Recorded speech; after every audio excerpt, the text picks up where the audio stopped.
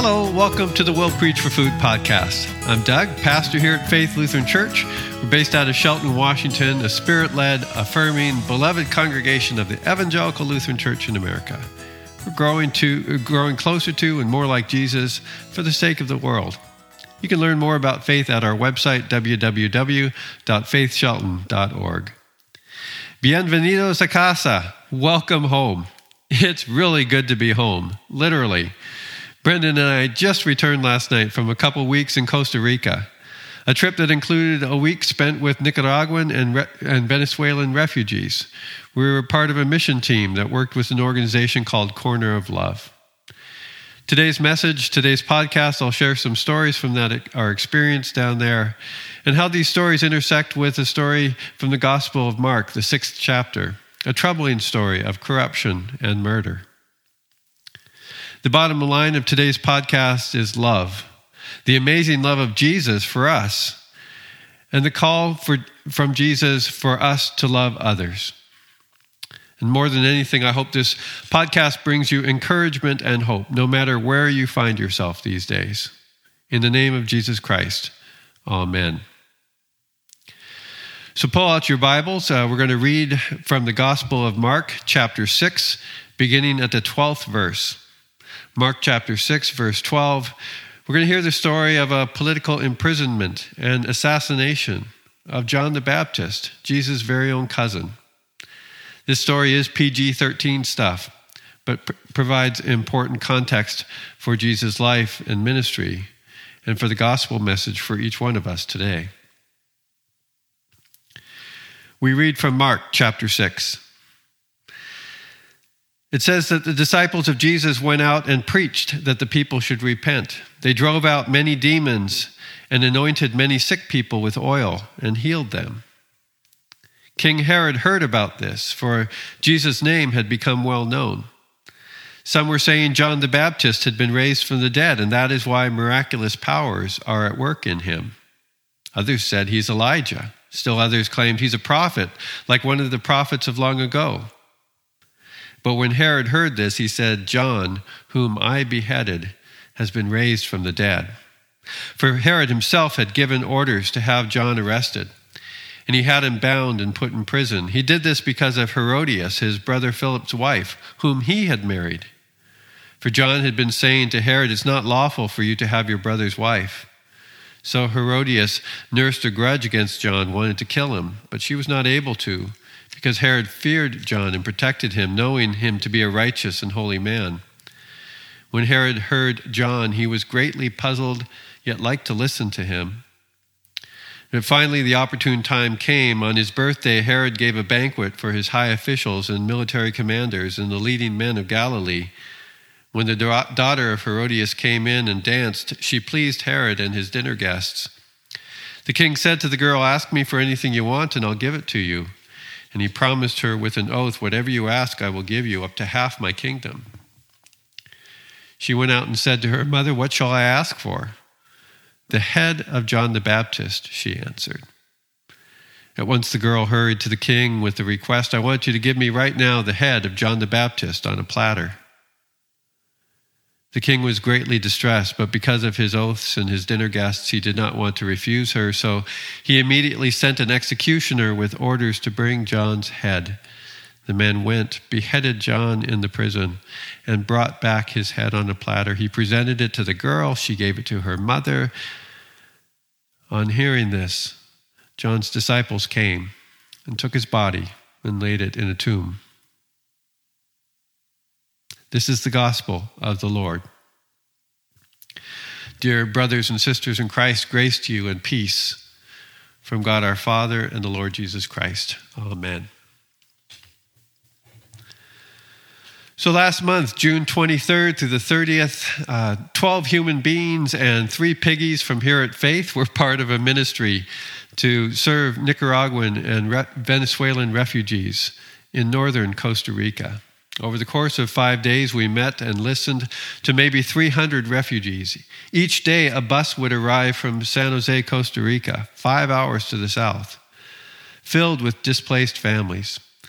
Corner of Love, a mission founded by Nelson and Tanya Amador 20 years ago, screened the participants, arranged the transportation, and we provided them with some medicine, some clothing, a bag of food staples, a hot meal, and a chance for them to tell their stories before piling back into the bus for a 5-hour ride back to their shacks, tents, and temporary shelters in and around San Jose.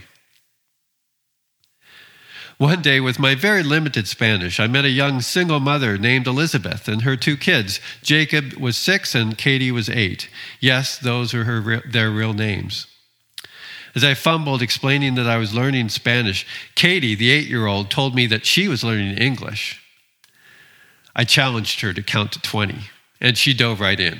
1, 2, 3, 4, 5, 6, 7, 8, 9, 10, 11.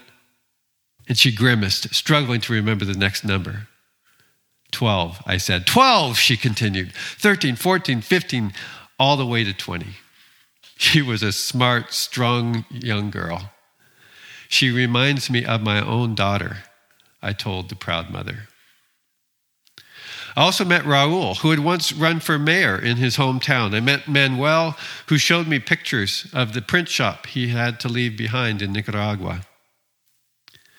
After years of being exiled from his home, Tito was a handsome and charismatic young man thinking about going to the United States to make a better life for himself and his girlfriend. Francisco was a PhD advisor who was teased by his mother for using big words all the time. Angela was a young grandmother. She was there with 2 of her children and one precocious 3-year-old granddaughter named Angelica. At one point, the girl's mother teased that maybe they would take the supplies with them on the bus and leave the little girl with us. The little girl frowned. We all laughed. A while later, I was helping in the pharmacy when I saw the paperwork for Angela's family. Give this family a double portion of supplies, we were told. Angela's husband, her brother, and her father had all been killed by Sandinista soldiers last year. This family was in even more need than many of the others. Well into the 20th century, the United States had propped up a variety of dictators in Central America, including Noriega in Panama and Somoza in Nicaragua. In the 70s and 80s, the Sandinistas began as a popular Marxist uprising with support from many Christian groups as well. Daniel Ortega led the overthrow of Somoza, and landowners, including Don Alberto Amador, were stripped of their property, and many citizens, including Alberto's son, Nelson, were forced to leave the country. Meanwhile, hopes for a free and democratic government were quickly dashed as Ortega and the Sandinistas revealed themselves to be no different from the previous dictators. The lands seized in the name of the people were promptly claimed by the government, and Nicaragua became a nation poorer than before, overrun with drug trafficking and government oppression. Around 2000, Nelson and his American wife, Tanya, began organizing trips back to his hometown of San Ramon, Nicaragua, to provide neighbors with things like clean water, shoes, and basic medical care to the people still living in that region. And over the next 2 decades, this mission, Corner of Love, they called it, Esquina de Amor, would serve literally hundreds of thousands of Nicaraguans. In 2018, as Corner of Love was expanding its mission to include things like vocational and leadership training and legal aid centers, Managua once again erupted in violence as student protesters of the Ortega administration were gunned down in the streets by Sandinista troops. And once again, hundreds of thousands of Nicaraguans were forced to flee, to leave their homes and their families and their livelihoods. Once again, Nelson Amador was exiled from his home. But always with a heart and a call to serve their neighbors, Nelson and Tanya relocated Corner of Love to La Cruz, Costa Rica, to aid Nicaraguans at the border in exile, to give them medicine and hope and a chance to tell their stories. Well, things have even gotten worse in the last 2 months as Ortega has been arresting and putting in jail everyone who announces their intention to oppose him in November's upcoming election. Several of these opposition candidates are dear friends of the Amadors. We've known the Amadors for 20 years now. They are some of the sweetest people we know, and it is so hard for them, they said, not to lose heart. Yet by the grace and power of God, they persevere in their work. Tanya and Nelson are two of the most remarkable people I know. There was another fellow, Juan Baptista. He voiced criticism of the government and was promptly thrown in jail. Despite efforts of his friends and family to have him released, the corrupt ruler had him executed. It was kind of a cruel party trick. His head literally delivered on a platter. Juan Bautista, John the Baptist, Jesus' cousin. What it must be like to have family members murdered by people in power. Remember Angela, that young grandmother. The next time I saw her, I went to her, I put my hands over my heart, and I said, "Lo siento, señora, I'm so sorry. Mi corazón, my heart for you." The anger, the grief, the sadness, there's no time even to deal with that because you have kids and grandkids to take care of, and you have to find shelter and food in a foreign land. You just have to survive. What this perspective means for us as we read the Gospels and we recognize that Jesus, Jesus, is a political refugee. He doesn't stay in one place very long. He can't stay in place for very long, or the authorities will hunt him down just as they hunted down his cousin Juan and threw him in jail, chopped off his head just for fun. I mean, what do you even do with that? The way Matthew and Mark tell the story, when Jesus gets word of John's death, he takes his disciples off to a quiet place to get some rest. But sure enough, a crowd forms, fellow refugees. And Jesus goes back to teaching and healing. And when the crowd gets hungry, Jesus multiplies 5 loaves and 2 fish into a feast big enough to feed 5,000 or more neighbors and relatives and fellow refugees. This one is for you, Juan. The Gospel of Luke says that when the authorities finally do arrest Jesus in Jerusalem a few months later, he's brought before King Herod, the same man who had killed his cousin, and countless other neighbors and relatives. Luke 21:9 says that Herod, quote, plied him with many questions, but Jesus gave him no answer.